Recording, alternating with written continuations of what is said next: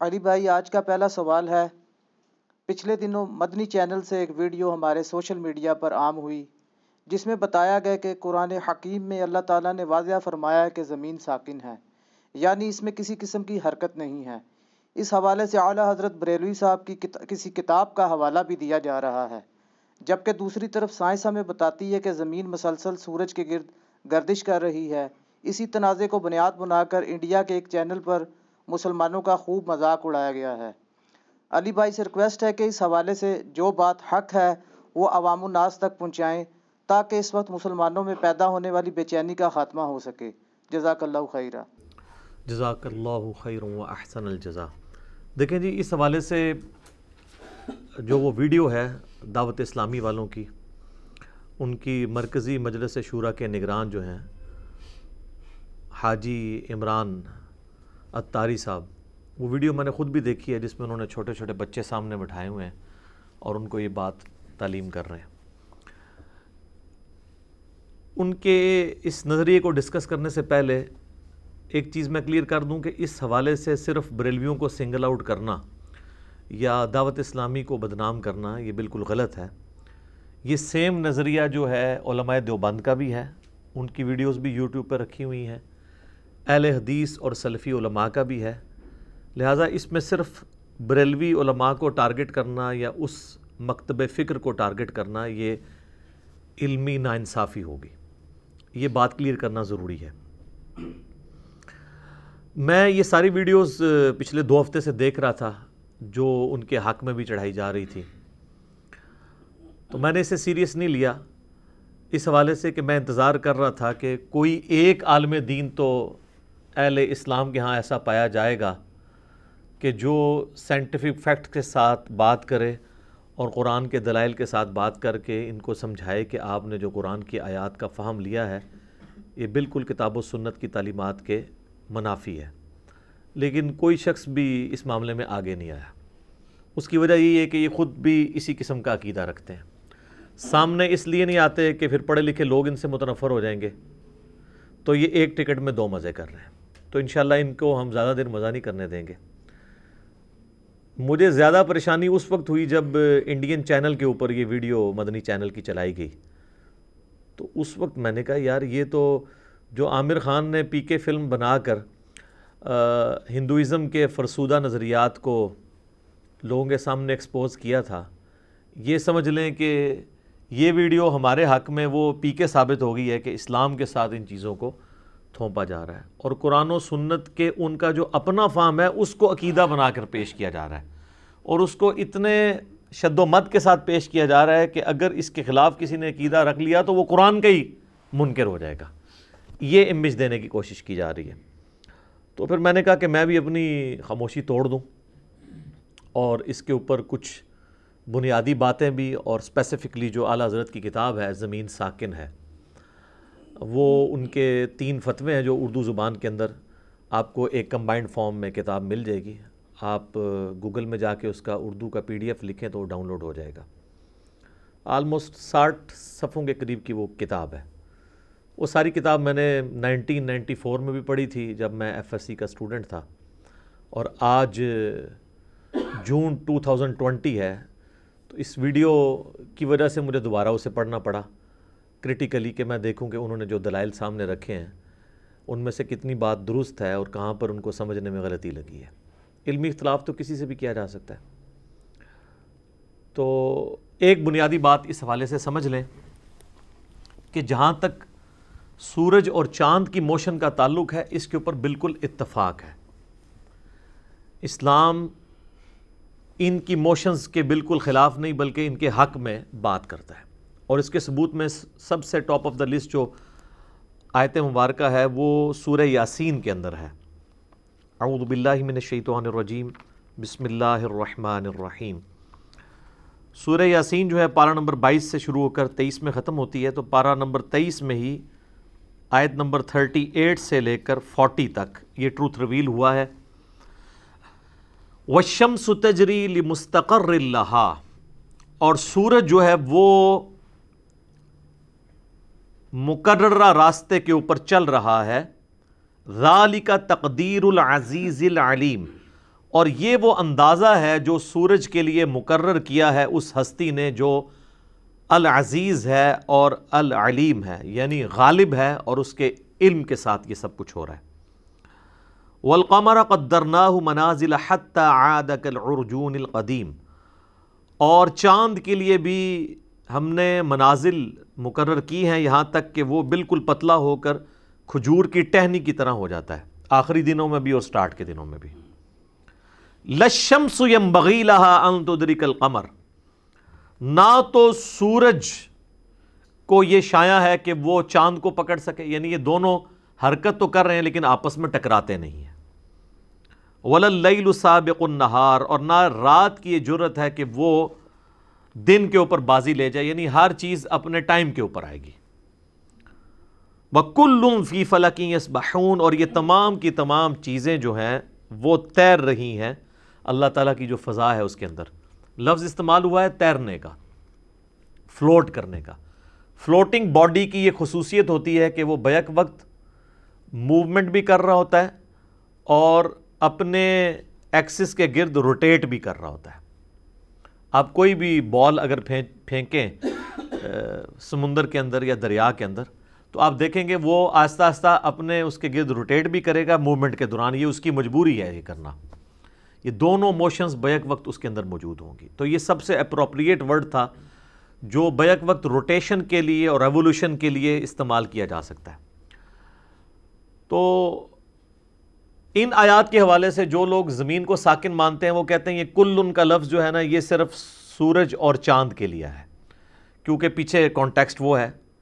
کسی حد تک ان کی بات درست ہے، لیکن یہ کیٹاگوریکلی بھی ہو سکتا ہے کہ اللہ تعالیٰ نے جتنے بھی اجرام فلکی بنائے ہیں، سیٹلائٹس ہوں، سٹارز ہوں، یہ تمام کی تمام چیزیں حرکت میں، اور ان کا حرکت میں رہنا ایک اللہ تعالیٰ کی قدرت کا مظہر ہے کہ بغیر کسی ایندھن کے، کسی فیول کے اللہ تعالیٰ نے ان کو صرف بنا کے کہیں پہ اسٹیگنیشن پوائنٹ پہ رکھ نہیں دیا ہوا اسٹیگنیشن کنڈیشن کے اندر، بلکہ ان کو موومنٹ بھی دی ہے۔ تو جہاں تک سورج کی موشن کا تعلق ہے یا چاند کی، تو اس پہ آپ یعنی علماء کو اگر کنسیڈر کریں اس اعتبار سے جو کچھ وہ حق سمجھتے ہیں، تو ہمارا جو ریویلڈ نالج ہے اور ایکوائرڈ نالج یہ دونوں متفق ہیں، یعنی وحی کا علم اور علم سائنس۔ البتہ جو موشن آف ارتھ کا ایشو ہے، زمین کی موشن، اس میں ہمارے علماء کا یہ خیال ہے قدیم بھی اور جدید کہ جی قرآن کی روح سے زمین ساکن ہے، لیکن سب کا نہیں ہے، اکثریت ڈومیننٹ کا یہی نظریہ ہے۔ تو ظاہر ہے کہ اس وقت جتنے بھی مکاتب فکر ہیں وہ ان کو ڈرائیو کرنے والے جتنے علماء ہیں وہ تو یہی نظریہ رکھتے ہیں، اور اس میں سب سے ڈومیننٹ تو یہاں پر بریلوی مکتب فکر ہے۔ ان کے امام اعلیٰ حضرت امام احمد بریلوی المتوفیٰ 1340 ہجری بمطابق 1921 ان کی ڈیتھ ہوئی، تو اپنی وفات سے 1 سال پہلے ہی انہوں نے یہ کتاب لکھی ہے 1920 کے اندر، زمین ساکن ہے۔ تو چونکہ وہ اب ساکن مانتے ہیں، اب پیچھے والے اس کو ڈیفینڈ کر رہے ہیں، اور اس حد تک ڈیفینڈ کر رہے ہیں کہ وہ یہ کہہ رہے ہیں کہ جس نے اس کے خلاف عقیدہ رکھا گویا اس نے قرآن کے خلاف عقیدہ رکھا، نعوذ باللہ، وہ اپنے فہم کو عقیدہ بنا کر پیش کر رہے ہیں، اس اعتبار سے کہ اس کا کوئی انکار کرے گا تو وہ کافر ہی ہو جائے گا۔ تو ارتھ کی موشن کو ڈسکس کرنے سے پہلے ایک بنیادی بات سمجھ لیں کہ اسلام روئے ارض پہ وہ واحد ریلیجن ہے جو توہمات کو چھوڑ کر ڈیفینیٹ علم کے اوپر بنیاد رکھتا ہے۔ قرآن حکیم میں سورہ بنی اسرائیل کے اندر جو 10 کمانڈمنٹس آئی ہیں ان میں سے 9th کمانڈ ہے سورہ بنی اسرائیل آیت نمبر 36، وَلَا تَقْفُ مَا لَيْسَ لَكَ بِهِ عِلْمٌ، اے انسان کسی چیز کی پیروی اس وقت تک مت کر جب تک کہ تجھے اس کے بارے میں ڈیفینیٹ علم نہ حاصل ہو جائے۔ إِنَّ السَّمْعَ وَالْبَصَرَ وَالْفُؤَادَ كُلُّ أُولَئِكَ كَانَ عَنْهُ مَسْئُولًا، بے شک کان، آنکھیں اور عقل، دل ہو یا دماغ کوئی بھی چیز، اس کے بارے میں تم سے پوچھا جائے گا کہ ان 3 انسٹرومنٹس کو استعمال کر کے تم نے حق بات تک پہنچنے کی کوشش کیوں نہیں کی۔ اسلام کہتا ہے علم کے بغیر آپ نے بنیاد نہیں رکھنی، اور علم اسلام 2 ہی مانتا ہے، یا تو ریویلڈ نالج ہو، وحی کا علم، کتاب و سنت کا علم جو انبیاء کے ذریعے آیا علیہم السلام، یا پھر acquired knowledge, the knowledge obtained through observations and experiments، جسے ہم سائنس کا علم بھی کہتے ہیں۔ یہ اللہ تعالیٰ کا ہی دیا ہوا علم ہے، اور یہ ہمارا جو سائنس کا علم ہے یہ فزیکل ورلڈ کے فینومینا کے ساتھ ڈیل کرتا ہے. جو قانون قدرت ہیں یا ان کو موسٹ اپروپریٹ کہیں کہ خدائی قوانین، یہ خدا کا قانون ہے کہ آگ جلاتی ہے اور پٹرول آگ کو بھڑکا دیتا ہے، پانی آگ کو ٹھنڈا کر دیتا ہے. یہ سارے قدرت کے قوانین ہیں. یہ اتنے محکم ہیں کہ ٹوٹتے نہیں. اللہ کے لیے کوئی پرابلم نہیں، لیکن اللہ بھی کبھی کبھار ان کو توڑتا ہے. ابراہیم علیہ السلام کے لیے ایک ہی دفعہ آگ ٹھنڈی ہوئی ہے، موسیٰ علیہ السلام کے لیے ایک ہی دفعہ سمندر میں راستہ بنا ہے. روز روز یہ قوانین ٹوٹتے نہیں، ورنہ یہ سائنس پاسبل ہی نہ ہو. تو یہ اللہ تعالیٰ کے محکم قوانین ہے، اور یہ اتنے محکم ہیں کہ اللہ تعالیٰ نے سورۃ البقرہ کے اندر ابراہیم علیہ السلام کا ایک مجادلہ ہوا تھا اس وقت کے حکمران کے ساتھ، نمرود کے ساتھ، اللہ تعالیٰ کی ایگزسٹنس کے اوپر. تو اس میں ابراہیم علیہ السلام کی جس دلیل کے اوپر وہ خاموش ہو گیا تھا وہ یہی فزیکل فینومینا آف نیچر کی دلیل تھی. سورۃ البقرہ کی آیت نمبر ہے 258. قال ابراہیم فإن اللہ یأتی بالشمس من المشرق. ابراہیم نے کہا کہ بے شک اللہ تو وہ ہے جو کہ مشرق سے سورج کو نکالتا ہے. فأتی بہا من المغرب. اگر تجھے خدا ہونے کا دعویٰ تو کرتا ہے نا تو تو سورج کو مغرب سے نکال کے بتا. فبہت الذی کفر. تو اللہ تعالیٰ فرماتا ہے کہ ہکا بکا رہ گیا وہ کافر. اب ظاہر ہے وہ کچھ بھی نہیں کر سکتا تھا. اس کا جواب تو پھر اس کو فزیکلی کر کے بتانا تھا. تو یہ جو قانون قدرت تھا، یعنی سورج کا مشرق سے نکل کے مغرب میں جانا، اس قانون کو ابراہیم علیہ السلام نے اللہ تعالیٰ کی حق میں دلیل کے طور پر پیش کیا.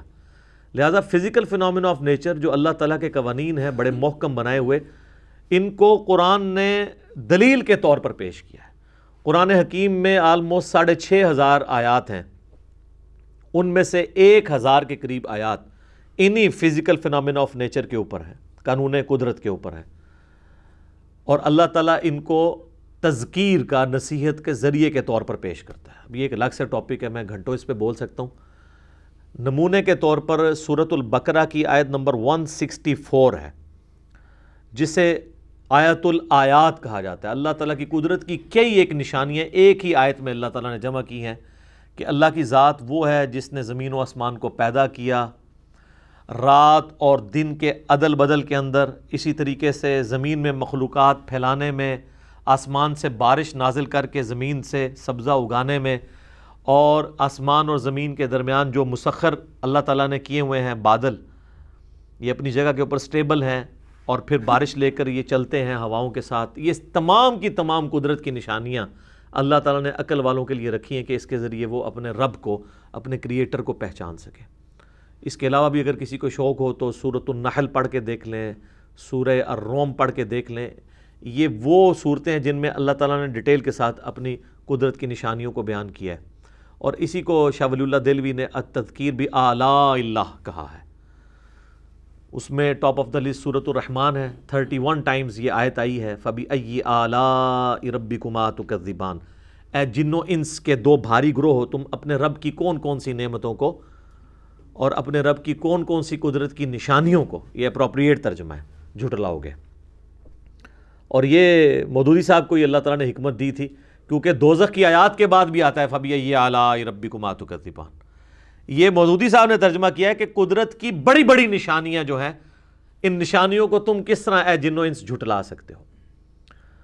تو اس طرح کے جب ایشوز آئیں نا قرآن سائنس کے حوالے سے، تو میں مشورہ دوں گا کہ ایک دفعہ ضرور تفہیم القرآن مولانا مودودی رحمہ اللہ کی پڑھ لیا کریں، کیونکہ وہ آج کے دور کی تفسیر ہے. اس کے پاس قرآن و سنت کا علم بھی تھا، اور ان کے پاس جو ہے وہ سائنس کا علم بھی تھا، اور موجودہ جتنے بھی علوم ہیں ان کے اوپر اللہ تعالیٰ نے انہیں ایک مہارت دی تھی. اس لیے اس طرح کی کمزوریاں آپ کو ان کی تفسیر کے اندر نظر نہیں آئیں گی. بہرحال ارتھ کی موشن کے اوپر جو اختلاف پایا جاتا ہے وہ اس لیے کہ ایک تو وحی کے علم کو صحیح طریقے سے پریزنٹ نہیں کیا گیا، دوسری طرف سائنس کے علم سے بالکل آنکھیں بند کر لی گئیں. اور اس کا رزلٹ یہ ہے کہ اس وقت جو تھوڑی بھی عقل رکھنے والے لوگ ہیں وہ تو دیندار لوگوں سے کیا، دین سے بھی متنفر ہونے کی طرف جا رہے ہیں، اگر کسی پلیٹ فارم سے صحیح طریقے سے ان کے ایشو کو ایڈریس نہ کیا گیا. اور ایشو کو ایڈریس کرنا یہ نہیں ہے کہ ہم صرف قرآن سے اس نظریے کا دفاع کریں، بلکہ جو مخالفین ہیں انہوں نے جس بات کو غلط سمجھا ہے اس کو صحیح طریقے سے ان کے اوپر ان کی غلطی آشکار کی جائے، تاکہ ہماری جو نوجوان نسل ہے وہ دین کے معاملے میں دین سے متنفر نہ ہو، قرآن و سنت کی تعلیمات سے متنفر نہ ہو۔ پچھلے 100 سال کے اندر جو انسانی ترقی ہوئی ہے سائنس کی فیلڈ کے اندر، یہ پوری انسانی ہسٹری کی ترقی کے اوپر بھاری ہے۔ اتنی پوری انسانی تاریخ میں ترقی نہیں ہوئی۔ لیکن 100 سال سے پیچھے آپ چلے جائیں، ہزاروں سال تک، تو آپ کو ہر بات جو آپ فزیکل فینامنا سے پیش کرتے ہیں وہ سطحی طور پہ لوگوں کو معلوم تھی اور وہ لوگوں کو اپیل کرتی تھی، آج بھی کرتی ہے، لیکن آج اس سے زیادہ ڈیٹیلز انسان کے پاس آ چکی ہیں۔ ان ڈیٹیلز کی وجہ سے لوگوں کے لیے ایشوز کھڑے ہو گئے، اور لوگ جو پرانی الہامی کتابیں ہیں، ظاہر ہے ہم تو ڈیفینڈ صرف قرآن کو کریں گے، اس کو 1400 سال پرانی کتاب کے طور پر دیکھتے ہیں، اور وہ یہ سمجھتے ہیں کہ یہ کتاب اب ایبسلیٹ ہو چکی ہے، کیونکہ اس کے اندر تو وہی اللہ تعالیٰ کی گفتگو ہے جو آج کے کامن جو بندہ سائنس کا علم رکھتا ہے اس کو ایز سچ اس میں کوئی انٹرسٹ نظر نہیں آتا بقول ان کے، حالانکہ ایسا نہیں ہے۔ قرآن صرف ان 100 سالوں کے لیے تو نازل نہیں ہوا، پوری انسانی ہسٹری میں اگر دیکھیں ان 100 سالوں کی تو کوئی اہمیت نہیں ہے۔ یہ تو آج ہمیں باریکیاں پتہ چلنی شروع ہوئی ہیں نا۔ تو قرآن چونکہ لٹریچر کی کتاب ہے تو لٹریچر کی زبان میں بات کرتی ہے۔ لٹریچر کی زبان میں جب بات ہو رہی ہوگی تو اس میں پھر آپ ویسی بات کریں گے جو ایک عام انسان اس فزیکل ورلڈ کو دیکھ کر آبزرو کرتا ہے۔ اس میں آپ خوردبین کی یا ٹیلیسکوپ کی یہ باتیں نہیں کریں گے، اگرچہ بعض چیزیں اس حوالے سے بھی ٹروتھ ریویل کیے ہیں قرآن نے، خصوصاً ایمبریالوجی کی فیلڈ میں، کہ ایک ایمبریو جو ہے بچے کی فارم تک کن سٹیجز سے پہنچتا ہے۔ یہ تو 1980 کے بعد انسانیت کو الیکٹرانک مائکروسکوپ کے ذریعے چیزیں پتہ چلنی شروع ہوئی ہیں، پہلے تو نہیں پتہ تھی، لیکن قرآن میں اس کی ڈیٹیلز موجود ہیں۔ آج وہ میرا ٹاپک نہیں ہے، بہرحال کئی ایک چیزوں کی ڈیٹیلز کوئی نہیں موجود ہیں، اور وہ ضرورت بھی نہیں تھی۔ قرآن نے تو چونکہ پوری انسانیت کے لیے اس نے فزیکل ورلڈ سے جو تعلق رکھنے والی چیزیں ہیں وہ چیزیں اس نے ایڈریس کرنی ہیں، جو چیزیں ہر انسان چاہے وہ کسی بھی زمانے کا ہو اس کے لیے وہ فائدہ مند ہو۔ ورنہ تو یہ 8 سے 100 سال کے پہلے کے انسان کو اگر ہم ایسٹرونومی کی وہ آج والی باتیں بتائیں تو ان کے لیے کیا دلچسپی ہوتی ہے، لیکن اس زمانے کی جو مثالیں قرآن میں بیان ہوئی ہیں وہ آج کے لیے بھی دلچسپی کا باعث ہیں، کیونکہ وہ سب کے سب لوگ آبزرو کرتے ہیں۔ کیا انسانیت یہ آبزرو نہیں کرتی ہے کہ آسمان سے بارش نازل ہوتی ہے اور مردہ زمین جو ہے وہ زندہ ہو جاتی ہے؟ تو یہ مثال تو کبھی بھی پرانی نہیں ہوگی۔ اسی طریقے سے قرآن میں سورۃ الانعام میں آیا کہ ایک ہی پانی سے سارے درخت سیراب ہوتے ہیں اور تم دیکھتے ہو کہ مختلف پھلوں کے ذائقے مختلف ہیں۔ تو یہ انسانیت یہ ہمیشہ آبزرو کرے گی اور پریشان ہے انسانیت کہ یہ کیسے ہو رہا ہے، یہ کیسے یہ ساری چیزیں چل رہی ہیں۔ تو اس کا جواب یہ ہے کہ God is the only explanation of all the physical phenomena in this universe. خدا ہی وضاحت ہے اس کائنات میں ہونے والے ہر فزیکل فینامنا کی، کہ یہ گاڈ چلا رہا ہے۔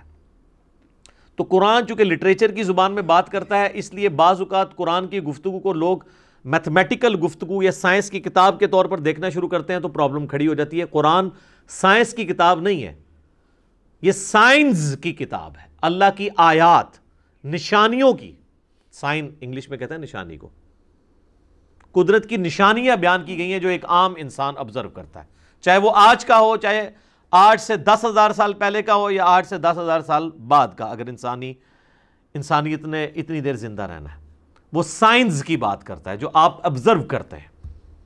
تو سائنس بھی تو یہ کہہ رہی ہے نا، the knowledge obtained through observations and experiments is known as science۔ تو سائنس بھی تو آبزرویشن کے ذریعے سب کچھ کر رہی ہوتی ہے۔ تو بڑے سے بڑا سائنٹسٹ بھی آپ دنیا کے لے آئے نا، وہ کبھی یہ نہیں کہا کہ میرا آج دماغ کر رہا ہے کہ میں بریانی کھاؤں، وہ بھی کہے گا کہ میرا دل کر رہا ہے کہ میں بریانی کھاؤں، میرا دل چاہ رہا ہے۔ آپ دیکھیں اگر وہ محبت کے جذبات کو پریزنٹ کرتے ہیں تو وہ دل کا نشان بنا کے کرتے ہیں، حالانکہ ان کو بھی پتا ہے کہ سوچنے کا جو آلہ ہے وہ دماغ ہے، انسٹرومنٹ آف انٹلیکٹ جو ہے وہ دماغ ہے۔ اگرچہ اب دل کی طرف بھی بات جا رہی ہے، اس پہ میرا علیحدہ سے ایک کلپ بھی ریکارڈڈ ہے، لیکن ڈومیننٹ تو دماغ کا معاملہ ہے۔ تو کبھی کسی سائنٹسٹ کا کوئی مذاق نہیں اڑاتا کہ یار یہ دل کیا سوچتا ہے کہ بریانی کھائی جائے، تو کہے گا میں لٹریچر کی زبان میں بات کر رہا ہوں۔ آج بھی امریکہ کے آپ اخبار اٹھائیں تو ان میں سن رائز اور سن سیٹ لکھا ہوگا. کبھی کوئی بیوقوف شخص بھی یہ جرت نہیں کرے گا کہ وہ ان اخبارات کا مذاق اڑائے کہ بھئی سورج تو غروب ہوتا ہی نہیں ہے, نہ سورج طلوع ہوتا ہے, وہ تو ود رسپیکٹ ٹو زمین ہوتا ہے, تو آپ یہ سن سیٹ اور سن رائز کیوں لکھ رہے ہیں؟ تو کیا کہیں گے کہ ہم انسانی آبزرویشن سے بات کر رہے ہیں. اس وقت سائنس کی گفتگو نہیں ہو رہی ہے بلکہ آبزرویشن کی ہے. تو آبزرویشن میں تو ظاہر ہے سورج غروب بھی ہوتا ہے, سورج طلوع بھی ہوتا ہے. تو قرآن بھی چونکہ لٹریچر کی بک ہے, قرآن کی جتنے بھی آپ نے چیزوں کو پڑھنا ہے وہ کبھی سائنس کی بک کے طور پہ نہیں پڑھنا, لٹریچر کی زبان اور اس میں بھی کامن انسان کی جو آبزرویشن ہے. اس لیے آپ دیکھیں وہ جو سورۃ الکہف کے اندر ایک آیت آتی ہے جس کا اکثر لوگ مذاق اڑاتے ہیں ذوالقرنین بادشاہ کے حوالے سے, جو ایتھیسٹ ہیں. یہ آیت نمبر ہے 86 کہ ذوالقرنین بادشاہ جو ہیں وہ اپنے سفر کے دوران ایک جگہ پہ پہنچتے ہیں, حتیٰ اذا بلغ مغرب الشمس وجدها تغرب فی عین حمیہ. اللہ تعالیٰ فرماتا ہے کہ وہ سورج کے غروب ہونے کی جگہ تک پہنچ گیا, یہاں تک کہ سورج کو اس نے ایک کیچڑ والی ندی کے اندر ڈوبتا ہوا پایا. It seems like that. جب سامنے کوئی چیز نہیں اور سورج غروب ہو رہا ہے, آپ کبھی سمندر کے کنارے بھی چلے جائیں تو آپ کو لگا سمندر میں جا رہا ہے, تو انسان تو یہ آبزرو کرتا ہے. اس کا قطعاً یہ مقصد نہیں ہے کہ قرآن یہ کہتا ہے کہ سورج جو ہے وہ کسی ندی میں جا کے ڈوبتا ہے, بلکہ انسانی آبزرویشن کی بات ہو رہی ہے. تو یہ انسان کی جو آبزرویشن ہے نا فزیکل ورلڈ کو دیکھ کے, اس اعتبار سے بات ہو رہی ہے. لہٰذا اس طرح کی باتوں کا مذاق نہیں اڑانا چاہیے. قرآن کو سمجھنے کے لیے ضروری ہے کہ آپ اسے لٹریچر کی بک کے طور پر دیکھیں, سائنس کی بک کے طور پر نہیں. قرآن پاک کی کوئی ایک آیت بھی اسٹیبلش سائنس کے خلاف نہیں ہے, کیونکہ یہ ورڈ آف گاڈ ہے اور یہ کائنات جو ہے وہ کریشن آف گاڈ ہے. اللہ کے قول اور فعل میں تضاد نہیں ہو سکتا. اور یہ یاد رکھیے گا سائنس جو ہے وہ صرف فزیکل ورلڈ کے ساتھ ڈیل کرتی ہے, جو فزیکل ورلڈ نہیں ہے اس کے ساتھ وہ ڈیل نہیں کرتی. جنات کی مثال دینا کہ سائنس جنات کو نہیں مانتی, وہ اس لیے نہیں مانتی کہ وہ اس کے ساتھ ڈیل نہیں کرتی. اسی طریقے سے فرشتے کبھی بھی آپ انسٹرومنٹ سے یا فزیکل آبزرویشن سے آبزرو نہیں کر سکتے, وہ اس فزیکل ورلڈ کی چیز نہیں ہے. تو وہ مثالیں دینا بالکل غلط ہے. سائنس وہ ان وجہ سے اس کو نہیں انکار کر رہی ہوتی ہے کہ وہ ایگزسٹ نہیں کرتی ہیں, بلکہ اس وجہ سے کہ ان کی ڈومین میں نہیں آتا. سائنس صرف فزیکل ورلڈ کے ساتھ ڈیل کرتی ہے, چاہے وہ چھپی ہوئی ہو چاہے ظاہر ہو. اب الیکٹرو میگنیٹک ویوز کسی نے نہیں دیکھی, پوری دنیا کا جو آپ دیکھ لیں یہ نظام سیٹلائٹ کا, ٹی وی چینلز کا, انفارمیشن کا اسی کے اوپر چل رہا ہے, لیکن اس کا کوئی انکار تو نہیں کرتا. ظاہر ہے وہ فزیکلی تو کسی نے دیکھی نہیں, لیکن ایکسپیریمنٹس کے ساتھ وہ چیزیں پروف ہو چکی ہیں. تو قرآن کے حوالے سے یہ دماغ میں کلیئر کرنا ضروری ہے, ادروائز مصیبت کھڑی ہو جائے گی. قرآن پاک لٹریچر کی زبان میں بات کرتا ہے, تو لہٰذا لٹریچر کی زبان میں اسے لیا جائے گا, ورنہ اگر آپ اس طریقے سے مذاق اڑائیں گے تو پھر ہم کئی چیزوں کا مذاق اڑائیں گے جو انسانوں میں اسٹیبلش ہیں, جو سائنٹسٹ خود بھی مان رہے ہوتے ہیں کہ یار یہ اس طرح نہیں ہے, لیکن چونکہ یہ ہم اس کو لٹریچر کی زبان میں ایسے بولتے ہیں تو اس لیے ہم اس کو ایسے بول رہے ہیں. یہ بڑی سخت زیادتی والی بات ہوگی. اس حوالے سے یہ بھی بات یاد رکھیں کہ اسی کانٹیکسٹ میں ایک بات کی جاتی ہے کہ جی وہ بخاری مسلم میں ایک حدیث ہے کہ حضرت ابو ذر غفاری سے نبی الاسلام نے پوچھا کہ اے ابو ذر تم جانتے ہو یہ سورج کہاں پہ جا کر غروب ہوتا ہے؟ تو انہوں نے کہا اللہ اور اس کا رسول بہتر جانتے ہیں. تو انہوں نے نبی صلی اللہ علیہ وآلہ وسلم نے فرمایا کہ جب سورج غروب ہوتا ہے نا تو اپنے رب کو سجدہ کرتا ہے عرش کے نیچے, اور پھر اللہ سے اجازت مانگتا ہے اگلے دن طلوع ہونے کی. اجازت مل جائے تو وہ طلوع ہو جاتا ہے, اور ایک وقت آئے گا کہ اللہ تعالیٰ اسے اجازت نہیں دے گا بلکہ فرمائے گا کہ جہاں سے آیا اسی طرف لوٹ جا. پھر وہ سورج مغرب سے طلوع ہوگا اور اس کے بعد کسی کی توبہ قبول نہیں ہوگی, یہ قرب قیامت میں ہوگا. وہ کہتے ہیں جی سورج تو وہ ٹریک میں ہے, اس طرح کیسے ہوگا؟ میرے بھائی یہ نبی علیہ السلام جو بات کر رہے ہیں فزیکل آبزرویشن کی کر رہے ہیں. ایک لمحے کے لیے سوچیں کہ سائنٹسٹ خود بھی اس بات کو مانتے ہیں کہ وقت کے ساتھ ساتھ زمین کی جو روٹیشن ہے نا اپنے محور کے گرد, اس کی سپیڈ کم ہوتی جا رہی ہے, اور وہ کہہ رہے ہیں یہ آہستہ آہستہ ایک وقت آئے گا یہ بالکل زیرو پہ آ جائے گی. اس وقت ارتھ جو ہے وہ کیسے موو کر رہی ہے؟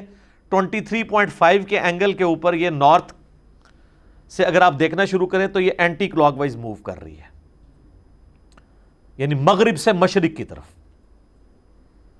اس لیے آپ دیکھتے ہیں کہ مشرق میں پہلے سورج طلوع ہوتا ہے, مغرب میں بعد میں ہوتا ہے. اس کی موومنٹ کی وجہ سے. تو مغرب سے جو کہ مشرق کی طرف موو کر رہی ہے تو وہ طلوع ہونا شروع ہو جاتا ہے. مشرق سے ہوتا ہے پھر ادھر ہوتے ہوتے اس طریقے سے آپ جاتے ہیں. تو یہ اورینٹیشن اگر آپ سپوز کریں کہ یہ آہستہ آہستہ کم ہوتے ہوئے رک جائے اور پھر یہ اینٹی کلاک وائز کی بجائے کلاک وائز چلنا شروع کر دے تو سورج مغرب سے نکلے گا.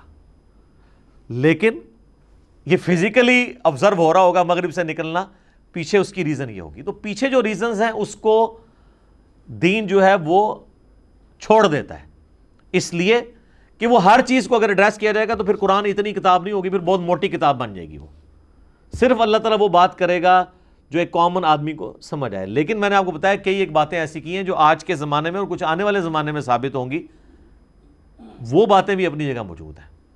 ایسا نہیں ہے کہ ان کو بالکل ویل لیفٹ کر دیا گیا. قرآن کبھی بھی پرانا نہیں ہوگا. ہر زمانے میں قرآن پاک کی نئی نئی جہتیں لوگوں کے سامنے آئیں گی جو ان کو اس بات کو ماننے پر مجبور کریں گی کہ اللہ کا کلام ہے. جو سورہ حمیم السجدہ میں بھی اللہ تعالیٰ نے فرمایا سَنُرِيهِمْ آيَاتِنَا فِي الْآفَاقِ وَفِي أَنفُسِهِمْ حَتَّى يَتَبَيَّنَ لَهُمْ أَنَّهُ الْحَقُّ. ان قریب ہم انہیں زمین و آسمان میں اور ان کی جانوں میں ایسی نشانیاں دکھائیں گے کہ یہ پکار اٹھیں گے کہ قرآن حق ہے, اللہ کا وجود حق ہے, اللہ کی جو پرسنالٹی ہے وہ حق ہے. یہ مان اٹھیں گے. اور وہ دیکھ لیں آپ مان رہے ہیں. اس پہ میں نے کئی ایک لیکچرز دیے ہیں. آپ میرا ایک لیکچر ہے ہو از اللہ, مسئلہ number 60 in the light of scientific facts, Urdu کے اندر اللہ کون ہے. ایک اور لیکچر ہے مسئلہ نمبر 83B ہو کریٹڈ گاڈ, اور جدید شیطانی وسوسوں کا تحقیقی جائزہ, اللہ کو کس نے پیدا کیا, جس میں میں نے آج کے دور کے بڑے جو لیڈنگ ایتھیسٹ ہیں 80+ ان کی ایج ہے, پروفیسر رچرڈ ڈاکنز کی کتاب دا گاڈ ڈیلوژن, اس کا میں نے کریٹیکل انالیسس اس میں پیش کیا تھا. تو اسی طریقے سے ایک لیکچر ہے قرآن ورسز ماڈرن سائنس, اس میں میں نے اس حوالے سے کافی مقدمے میں چیزیں کلیئر کی, کچھ آج میں نے کور کی ہیں, باقی میں سکپ کرتا ہوں. ان 3 لیکچرز کا لنک ہم نیچے دے دیں گے. جسے شوق ہے نا ان چیزوں کو سمجھنے کا تو وہ پھر ظاہر ہے کہ یہ 5 منٹ میں تو بات نہیں سمجھائی جاتی, یہ پورا مقدمہ ہے. 5 منٹ میں تو آپ ہاں یا نہ میں جواب دے سکتے ہیں, پورا مقدمہ سمجھانے کے لیے تو پھر ڈیٹیلڈ گفتگو کم از کم 40-50 منٹ کی چاہیے ہوتی ہے. تو اس طرح کی جو مثالیں دیتے ہیں نا قرآن پاک سے, تو وہ سمجھ لیں کہ یہ قرآن ڈیل کر رہا ہے ان چیزوں کے ساتھ. قرآن اس کی روحانی جو ریزن ہے نا اس کی طرف انسانیت کو مائل کرتا ہے کہ God is the only explanation of all the physical phenomena. اور سائنس کی یہ فیلڈ نہیں ہے. سائنس صرف یہ کہتی ہے کہ ہم کسی چیز کو ڈسکور کریں گے اور اس کے پیچھے اس کی ریزن تلاش کریں گے, اور اس کے پیچھے کیا ریزن ہے وہ کہتے ہیں ہماری ڈومین ہی نہیں ہے. کیا ہوا, زلزلہ آیا, کیوں آیا, ٹیکٹونک پلیٹس کی وجہ سے آیا, یہ کیسے ڈسٹرب ہوئی, وہ کہتے ہیں یہ ہماری فیلڈ نہیں ہے, it is physical phenomena of nature, ایسا ہی ہوا کرتا ہے. اسی میں تو قیامت ہے, ایسا ہی کیوں ہوا کرتا ہے. کون ڈیسائیڈ کرتا ہے کہ کس پلیٹ کو کس وقت کس کے ساتھ ٹکروانا ہے. شہاب ثاقب ستاروں سے ٹوٹ کے گرتے ہیں, کہتے ہیں فزیکل فینومینا. بھی کون ڈیسائیڈ کرتا ہے کہ کس وقت کتنا ٹکڑا فلاں ستارے سے ٹوٹ کے گرے گا, وہ کہتے ہیں یہ تو کوئی پریڈکٹ نہیں کر سکتا. اسی کے پیچھے ڈیوائن سورس ہے اللہ. تو وہ ریزن اپنی جگہ ہے, فزیکل ریزن بھی ہوتی ہے, اس کے پیچھے روحانی ریزن موجود ہوتی ہے, اور قرآن روحانیت کی طرف لے کے جاتا ہے. تو یہ نبی علیہ السلام نے جو فرمایا نا سورج سجدہ کرتا ہے اللہ تعالیٰ کے عرش کو, تو بالکل ٹھیک ہے. تو قرآن حکیم میں آیا کہ یہ جو بجلی چمکتی ہے وہ اللہ کی تسبیح بیان کرتی ہے, لیکن تم سمجھ نہیں سکتے. بالکل صحیح ہے, اس لیے کہ یہ وہ چیزیں ہیں جو فزیکل ورلڈ سے تعلق نہیں رکھتی ہیں, اور نہ ان چیزوں کی ان ریزنز کی وجہ سے قرآن جو ہے وہ سائنس کے خلاف ہو جاتا ہے. قرآن کی ڈومین الگ ہے, سائنس کی ڈومین الگ ہے, اور سائنس کی عاجزی ہے کہ وہ یہ مانتی ہے کہ ہم ان چیزوں میں اچھا جی ہر چیز دوسری چیز کو جو ہے وہ اپنی طرف کھینچ رہی ہے, اٹریکٹ کر رہی ہے, جو نیوٹنز لا آف گریویٹیشن ہے, اور وہ فورس ڈائریکٹلی پروپورشنل ہے دونوں کے ماسز کے ساتھ. تو ان سے پوچھیں کہ گریویٹیشنل فورس جو ہے یہ کہاں سے آ گئی ہے, کیوں ہے کہ مادہ دوسرے کو کھینچتا ہے. وہ کہتے ہیں ایسا ہی ہوا کرتا ہے. ایسا ہی کیوں ہوا کرتا ہے, وہ کہتے ہیں اس فیلڈ میں ہم اس گہرائی میں نہیں جائیں گے کہ یہ کیسے ہو رہا ہے. ہمارا کوسچن صرف اس فزیکل چیز کو آبزرو کرنا ہے. تو یہ چیزیں لے کے اس طرح کی مخالفت کرنا یہ بالکل غلط ہے. شہاب ثاقب کا میٹرائٹس کا ایشو ہو, اسی طریقے سے یہ سورج کے حوالے سے احادیث ہوں، قرآن پاک کی آیات ہوں، ان کو روحانی اعتبار سے قرآن ڈیل کر رہا ہے، اور سائنٹیفک حوالے سے سائنس کی جو ڈیٹیلز ہیں ہم ان کو مانیں گے جب تک کہ وہ قرآن و سنت کے خلاف ٹکرائے نہ. اور وہ ٹکرانے کا ڈیسیژن ایک میٹرک پاس یا 5ویں کلاس کا پاس ہوا مولوی نہیں کرے گا، بلکہ وہ کرے گا جس کے پاس دنیاوی تعلیم بھی ہو، جسے دین کا نالج بھی ہو، کہ وہ پھر آپ کو سمجھا سکے کہ یہ معاملہ ہے کیا، ورنہ تو آپ کیا سے کیا معاملہ بنا دیں گے. یہ اذان شروع ہوا چاہتی ہے، بقیہ کی گفتگو انشاءاللہ اذان کے وقفے کے بعد انشاءاللہ تعالی. اچھا میرے بھائیو، ایک اور بات یہاں پہ یاد رکھیے گا کہ جہاں تک دینی احکامات کا تعلق ہے تو ہم اپنے سلف کی طرف دیکھیں گے کہ کتاب و سنت سے انہوں نے دین کے جو احکامات ہیں، چاہے وہ عقائد سے تعلق رکھتے ہوں جنہیں ہم کہتے ہیں اصول، اور چاہے وہ فروع سے تعلق رکھتے ہوں جیسے فقہی احکام و مسائل ہیں یا فروعی اختلافات ہیں، اس میں ہم سلف کی طرف دیکھیں گے. اس میں کوئی نئی چیز ایڈ نہیں ہونی، نہ کوئی چیز انوینٹ ہونی ہے، وہ شریعت مکمل ہو چکی ہے. لیکن جہاں تک سائنٹیفک فیکٹس کا تعلق ہے اس میں ہم خلف کی طرف یعنی بعد کے لوگوں کی طرف دیکھیں گے. اور یہ جو اصول ہے یہ مسلمہ ہے، کیونکہ ہمارے پرانے بزرگوں کو کئی ایک چیزیں نہیں پتہ تھی جو بعد کے لوگوں کو پتہ چلی. اب اگر میں ان بزرگوں کی ان غلطیوں کو ہائی لائٹ کروں گا ایبسولوٹلی خود سے تو لوگوں کو برا لگتا ہے. میں آپ کو بزرگ ورسز بزرگ کی ایک مثال دیتا ہوں. امام محمد غزالی المتوفیٰ 505 ہجری، آلموسٹ ان کو آپ سمجھ لیں کہ 900 سال ہو چکے ہیں فوت ہوئے پہ. ان کی مشہور زمانہ کتاب ہے کیمیائے سعادت. اس میں انہوں نے اللہ تعالیٰ کے وجود کے اوپر دلائل دیتے ہوئے یہ بات لکھی کہ اللہ تعالیٰ کی جو قدرت کی بڑی بڑی نشانیاں ہیں ان میں سے ایک نشانی انہوں نے ڈسکس کی سورج. اس میں وہ لکھتے ہیں کہ سورج جو ہے یہ زمین سے 160 گنا بڑا ہے، 160 ٹائم. 160 زمینیں ملیں تو ایک سورج بنتا ہے. جبکہ آج ہمارے بچے کو بھی یہ بات پتہ ہے کہ سورج زمین سے 160 گنا نہیں ہے، نہ 1060 گنا، نہ 1,60,000 گنا، بلکہ 13 لاکھ گنا بڑا ہے. اب ہم کے پرانے بزرگوں کو غلطی لگی اس لیے کہ ان کے پاس سائنس کا علم کم تھا. یہ کوئی دینی مسئلہ تو انہوں نے بیان نہیں کیا. اور اگر آپ کو ہمارے بچوں سے چڑ ہو جن کے پاس دین کا علم بھی ہے اور دنیاوی انفارمیشن بھی، تو ہم آپ کو اعلیٰ حضرت کی مثال دیتے ہیں. یہ جس کتاب کو آپ نے اٹھا کے ایک ہنگامہ کھڑا کر دیا پوری دنیا کے اندر، زمین ساکن ہے، اس کتاب کے اندر خود اعلیٰ حضرت نے لکھا ہے کہ جو زمین اور سورج کا جو ریشو پروپورشن ہے، سورج زمین سے 13 لاکھ گنا بڑا ہے.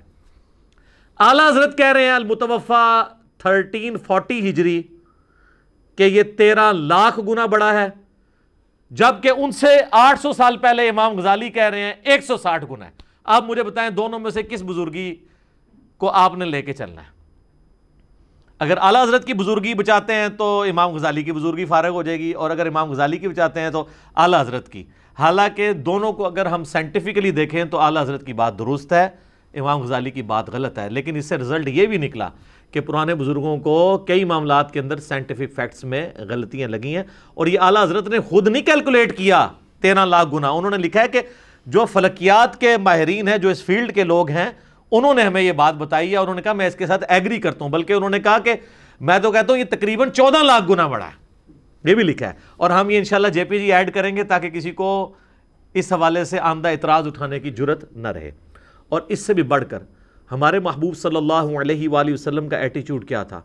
صحیح مسلم میں اوپر تلے 3 احادیث ہیں انٹرنیشنل نمبر کے مطابق 6126 سے لے کر 6128 تک، جس کے اوپر امام نووی نے صحیح مسلم کا باب باندھا ہے کہ کن معاملات میں نبی صلی اللہ علیہ وآلہ وسلم کی اطاعت واجب ہے اور کن میں واجب نہیں ہے.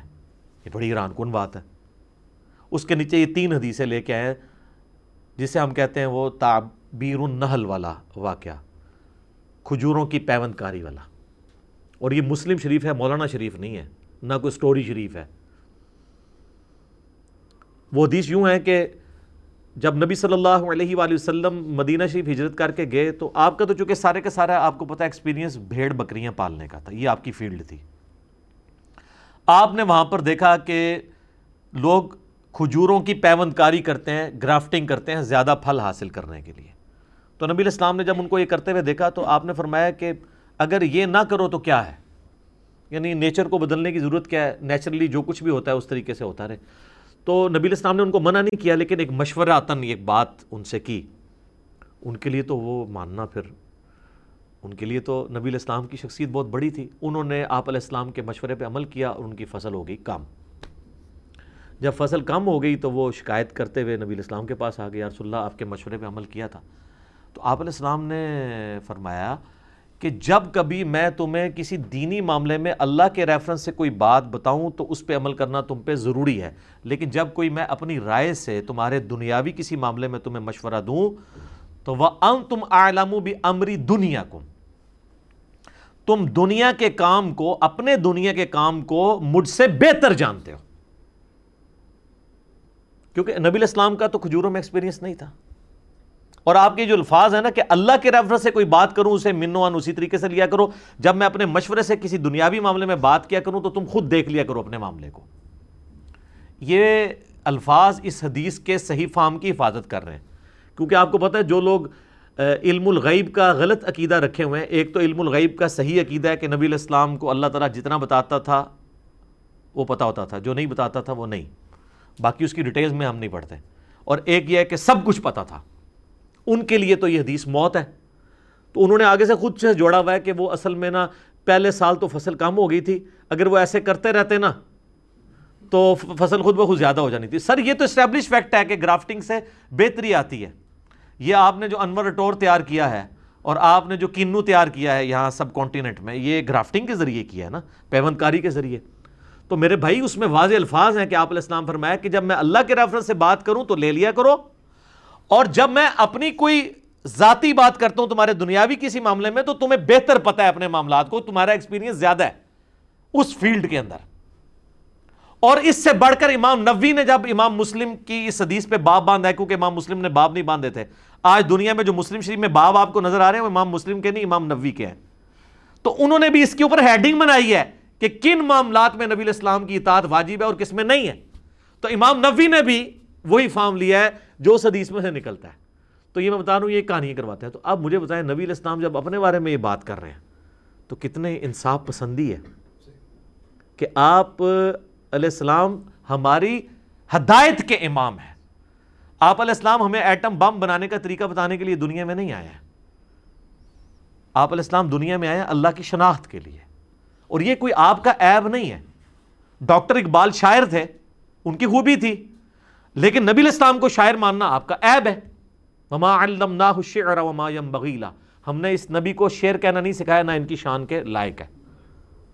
تو آپ تو شعروں پہ جھومتے ہیں، نبی علیہ السلام شعر نہیں کہہ سکتے تھے، اور اللہ نے کہا ان کی شان کے شان بھی نہیں، کیونکہ وہ ہدایت کے امام بنا کے بھیجے گئے ہیں. تو ان باتوں کو سمجھنے کی ضرورت ہے. ادروائز ایک عام مسلمان جو تھوڑا پڑھ لکھ جاتا ہے، چونکہ میں میکینیکل انجینئر ہوں اور پریکٹیکل فیلڈ کے اندر ہوں، ساتھ دین کے حوالے سے بھی ڈسکشن کرتا ہوں، تو مجھے پتہ ہے کہ ایک عام آدمی کیا سوچتا ہے، پڑھا لکھا آدمی، تو وہ پھر پریشان ہو جاتا ہے. تو میں پھر وہی بات ریپیٹ کروں گا کہ آپ نے قرآن حکیم کو ایز اے لٹریچر کی بک لینا ہے، اور قرآن پاک جن آبزرویشنز کی بات کرتا ہے وہ ہیں جو ایک کامن آدمی آبزرو کرتا ہے. ایک کامن آدمی جو دیکھ کے سمجھتا ہے نا، وہ اس کی ڈیٹیلز میں سوائے چند چیزوں کے باقی چیزوں میں بات قرآن نہیں کرتا، کیونکہ قرآن انسانی نفسیات کے ساتھ ڈیل کر رہا ہے. ورنہ تو پھر اگر قرآن آج کے دور کی ایک ایک نٹی گریٹی بیان کرتا تو مجھے بتائیں 100 سال کو نکال کے پچھلے 1300 سال کے لوگوں کے لیے قرآن میں کیا انٹرسٹ ہوتا ہے. وہ کہتے ہیں کس قسم کی باتیں کر رہے ہیں. آج مولویوں کو ہم بیسک سائنس بتاتے ہیں نا، وہ پریشان ہو جاتے ہیں. ہم انہیں کہتے ہیں یہ first law of thermodynamics ہے، وہ کہتے ہیں. ہم کہتے ہیں یہ انٹروپی ہے، وہ کہتے ہیں انٹروپی کیا ہوتی ہے. ایوولوشن کے ان کو اسپیلنگ بھی نہیں آتے، تو ان کو کیسے یہ چیزیں پتہ چلیں گی. ٹھیک ہے، ڈارون کا رد تو تب کریں گے جب ان کو ایوولوشن کے اسپیلنگ بھی آتے ہوں گے، پھر وہ بتائیں گے کہ بھی ڈارون نے جو گمراہی پھیلائی ہے وہ کیا ہے، اسلام کیا بات کرتا ہے. جن کو پتہ ہی نہیں ہے باتیں وہ کیسے کر سکتے ہیں. اب آ جائیں وہ اعلیٰ حضرت کی اس مشہور زمانہ کتاب زمین ساکن ہے، جو 1920 میں انہوں نے لکھی، اور آج بریلوی علماء اس کا دفاع کر کے امت کو یہ بتا رہے ہیں کہ اگر آپ نے زمین کو ساکن نہ مانا تو آپ قرآن کے خلاف ہو جائیں گے. اور صرف بریلوی اس میں سنگل آؤٹ نہیں ہے، دیوبندیوں کا بھی یہی عقیدہ ہے. یہی عقیدہ جو ہے وہ اہل حدیث کا بھی ہے. اہل حدیث کے سلفی سعودی عرب کے علماء کے باقاعدہ فتوے ریٹن میں چھپے ہوئے ہیں، ان کی تقریریں رکھی ہوئی ہیں یوٹیوب کے اوپر، کہ جس میں بتا رہے ہیں کہ بھی زمین ساکن ہے، قرآن یہی بتاتا ہے. تو ان کے جو مین دلائل ہیں نا وہ میں ڈسکس کرتا ہوں، جس کے اوپر پوری کتاب کھڑی ہے، تو آپ کو سمجھ آ جائے گا کہ انہوں نے غلطی کہاں پر کھائی ہے۔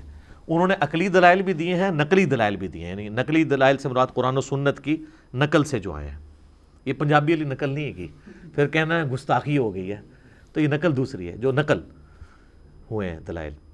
اس میں انہوں نے جو بنیادی دلیل جس کو اپنے کتاب کی ہیڈنگ کے طور پر بھی پیش کیا، انہوں نے پہلے پیج کے اوپر دباچے کے سٹارٹ میں جس کو ہیڈنگ بنایا ہے اور جس کے اوپر پورے کا پورا مقدمہ کھڑا ہے، وہ آیت ہے سورہ فاطر کی آیت نمبر 41، اعوذ باللہ من الشیطان الرجیم۔ یہ پارہ نمبر 22 کے اندر سورہ فاطر ہے، آلموسٹ اس کے اینڈ پہ جا کے آتی ہے۔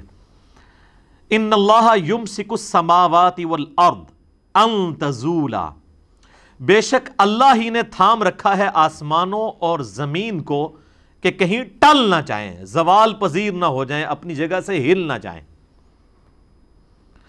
وَلَا إِن زَالَتَا إِنْ أَمْسَكَهُمَا مِنْ أَحَدٍ مِّن بَعْدِهِ، اور اگر یہ اپنی اس جگہ سے ہل جائیں تو کوئی ایک بھی ایسا نہیں ہے کہ جو ان کو تھام سکے، اس کے بعد اپنی پوزیشن پہ واپس لا سکے۔ اِنَّهُ كَانَ حَلِيمًا غَفُورًا، بے شک وہ یعنی اللہ بردبار ہے اور معاف کرنے والا ہے، یعنی وہ اس کی بردباری ہے، شرک ہوتے دیکھ رہا ہے، اور حلم ہے اس کے اندر، وہ ڈھیل دیتا ہے کہ شاید لوگ اس کی طرف پلٹ آئیں۔ وہ کہتے ہیں یہ جو الفاظ ہیں نا یمسکو، اس سے مراد ہے کہ اللہ تعالیٰ نے ان کو ایک جگہ روکا ہوا ہے۔ اس کا مطلب بالکل یہ نہیں ہے۔ اگر آپ یہ مطلب نکالنا شروع کریں گے تو پھر آپ کے لیے پرابلم کھڑی ہو جائے گی۔ سورۃ الملک تو سارے ہی پڑھتے ہیں نا جی رات کو سونے سے پہلے، یہ تو ہمارے وظائف میں سے ہے نا۔ سورۃ الملک میں ایک آیت آتی ہے پرندوں کے حوالے سے، آیت نمبر ہے 19، اولم یروا الی الطیر فوقہم صافات ویقبضن، کیا تم لوگوں نے اپنے سروں کے اوپر پرندے نہیں دیکھے جو پر پھیلاتے ہیں اور سمیٹتے ہیں؟ ما یمسکہن الا الرحمن، وہی الفاظ آگے، یمسکو، ان کو نہیں تھام رکھا مگر رحمان نے۔ انہ بکل شیء بصیر، بے شک اللہ تعالیٰ ہر چیز کو دیکھنے والا ہے۔ تو یہ اللہ نے جو آسمان کے اندر پرندے تھامے ہوئے ہیں، تو اس کا کیا مطلب ہے؟ پرندے آگے پیچھے نہیں جاتے ہیں؟ الفاظ وہ یہ یمسکو، اس کا مطلب یہ ہے کہ وہ اللہ تعالیٰ نے ان میں یہ کمپیٹنسی پیدا کی ہے کہ وہ اپنے آپ کو بیلنس رکھتے ہیں، یعنی وہ اڑتے ہوئے چلتے بھی رہتے ہیں، آگے پیچھے بھی جاتے ہیں۔ وہ جو فورس آف بوئنسی ہے، جو ہوا کی قوت اچھال ہے، جس کی وجہ سے ہوائی جہاز اور پرندے ہواؤں میں اڑتے ہیں اور سمندروں کے اندر بحری جہاز تیرتے ہیں، قوت اچھال جسے ارشمیدس پرنسپل کے تحت جس کو وہ کیلکولیٹ کیا جاتا ہے، وہ قوت اچھال اللہ نے رکھی ہوئی ہے۔ تو یہاں پہ یمسکو کا ترجمہ کوئی یہ کرے گا کہ پرندے ایک جگہ ہی رکے ہوئے ہیں، اس میں تو الفاظ ہیں کہ پر پھیلاتے بھی ہیں، اکٹھے بھی کرتے ہیں۔ اگر صرف پھیلانے کا ہوتا نا تو یہ کہتے ہیں دیکھو بعض اوقات اینڈ کھلوتے بھی رہتے ہیں نا، لیکن جب وہ پھیلا رہے اور کٹھے کر رہے ہوتے ہیں اس میں کھڑے نہیں ہوئے ہوتے، آگے جا رہے ہوتے ہیں۔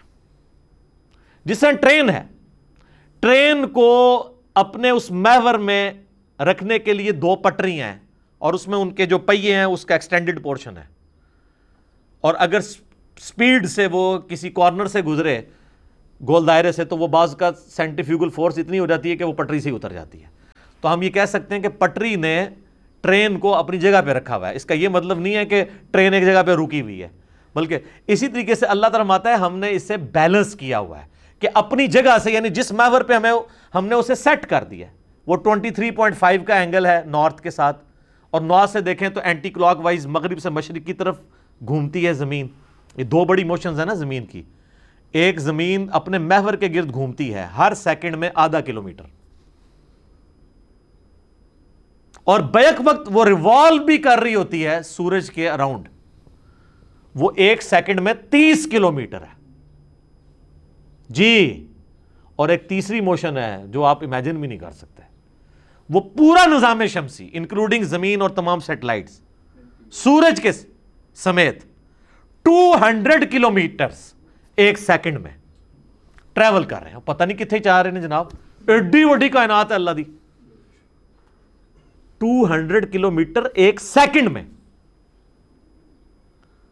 اس پہ آپ کے عقلی سوالات بھی آئیں گے، میں اس کو بعد میں ڈیل کرتا ہوں کہ ہمیں پتہ کیوں نہیں چل رہا. میں دسنا جناب کسی سائنٹسٹ کو بہو گے تو دسے گا نا کہ یہ پیچھے کی سائنس ہے. یہ 3 بڑی موشنز ہیں، ایک چوتھی بھی ہے وہ جو اپنے محور کے گرد 23.5 کا اینگل ہے نا، اس میں بھی زمین یوں بھی کرتی ہے، وہ بھی کمال اس کی موشن ہے. یہ 4 موشنز ہیں. تو یہ اللہ تعالیٰ نے سارے معاملے کو بیلنس کیا ہوا ہے کہ وہ اس محور سے نہیں ہٹتی، ورنہ تو اگر یہ 23.5 کا اینگل ہی ختم ہو جائے، آپ کے موسموں کی تبدیلی ختم ہو جائے، وہ سارے موسم تبدیل اس کی وجہ سے ہو رہے ہیں. اور کس طریقے سے اللہ تعالیٰ نے اسے ایک محور کے گرد گھمایا ہوا ہے، اس کی وجہ سے آپ دیکھتے ہیں جب افریقہ میں گرمیاں ہوتی ہیں ہماری سردیاں چل رہی ہوتی ہیں، جب ہماری سردیاں آتی ہیں ان کی گرمیاں چل رہی ہوتی ہیں. اس طریقے سے کیا معاملات ہیں، یہ تو ایک اللہ تعالیٰ کی قدرت کا شاہکار ہے. سبحان اللہ وبحمدہ عدد خلقہ ورضا نفسہ وزنۃ عرشہ ومداد کلماتہ. تو یہ انہوں نے بڑی دلیل لی تھی، اور اس کے پیچھے آپ کو میں نے بتا دیا کہ انہوں نے اس کا فہم سمجھنے میں غلطی کی. اس میں سکون کا تو لفظ ہی کہیں موجود نہیں ہے کہ اللہ تعالیٰ نے ایک جگہ پہ روک کے رکھا ہے. نہیں، اللہ کہہ رہا ہے میں نے تھاما ہوا ہے اس کو کہ اپنی جگہ سے ٹل نہ جائیں، جو ہم نے ٹریک مقرر کیا اس سے ٹل نہ جائیں. تو خام خواہ اس کے اندر سکون والا معاملہ پیدا کرنا یہ بالکل غلط ہے. اگر کریں گے تو پھر پرندوں کے معاملے میں بھی کریں. یہ میں نے اینٹی وینم پھکی والا الزامی جواب بھی دے دیا ہے کہ سیم وہی یمسکو کا لفظ جو ہے وہ پرندوں کے لیے بھی استعمال ہوا ہے. اب مجھے بتائیں، یہ علماء کو جواب کوئی سائنٹسٹ نہیں دے سکتا، اور سائنٹسٹ کو قرآن کو مولوی نہیں سمجھا سکتا. یہ مشکل کام ہے. اچھا جی، یہ تو ہوگی ان کی بڑی دلیل جس کے اوپر وہ کھڑے ہوئے تھے. اچھا، لیکن یہاں پہ میں ایک جان کی مان پاؤں تو ایک چیز عرض کروں کہ اعلیٰ حضرت نے جو یہ عقیدہ لکھا نا زمین ساکن ہے میں، کہ اللہ تعالیٰ نے زمین و آسمان کو تھام رکھا ہے، کاش ان کا یہ عقیدہ اپنے ملفوظات کے اندر بھی ہوتا.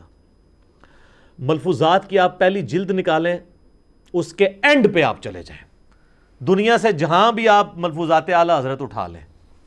اگر کوئی اعلیٰ حضرت کی اپنی ویب سائٹ اعلیٰ-حضرت.net جو بریلی کی ہے اس کو کھول لیں، وہ جو ملفوظات کا پہلا حصہ ہے نا اس کے آخر میں چلے جائیں، 5th لاسٹ کوسچن ہے، آخر سے 5ویں نمبر پہ، کہ ان سے پوچھا گیا کہ حضور غوث کیا ہر زمانے میں ہوتا ہے؟ تو کہتے ہیں اگر غوث نہ ہو تو زمین و آسمان قائم ہی نہیں رہ سکتے.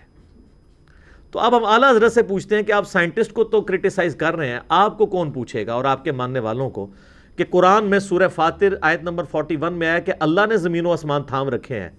زمین و آسمان اللہ تعالیٰ ہمارا ہے کہ اگر ان کو نہ تھامیں اور یہ اگر ٹل جائیں تو کوئی ایک بھی نہیں ان کو سنبھال سکتا. تو آپ کس طرح کہہ رہے ہیں کہ غوث نے زمین و آسمان کو تھاما ہوا ہے؟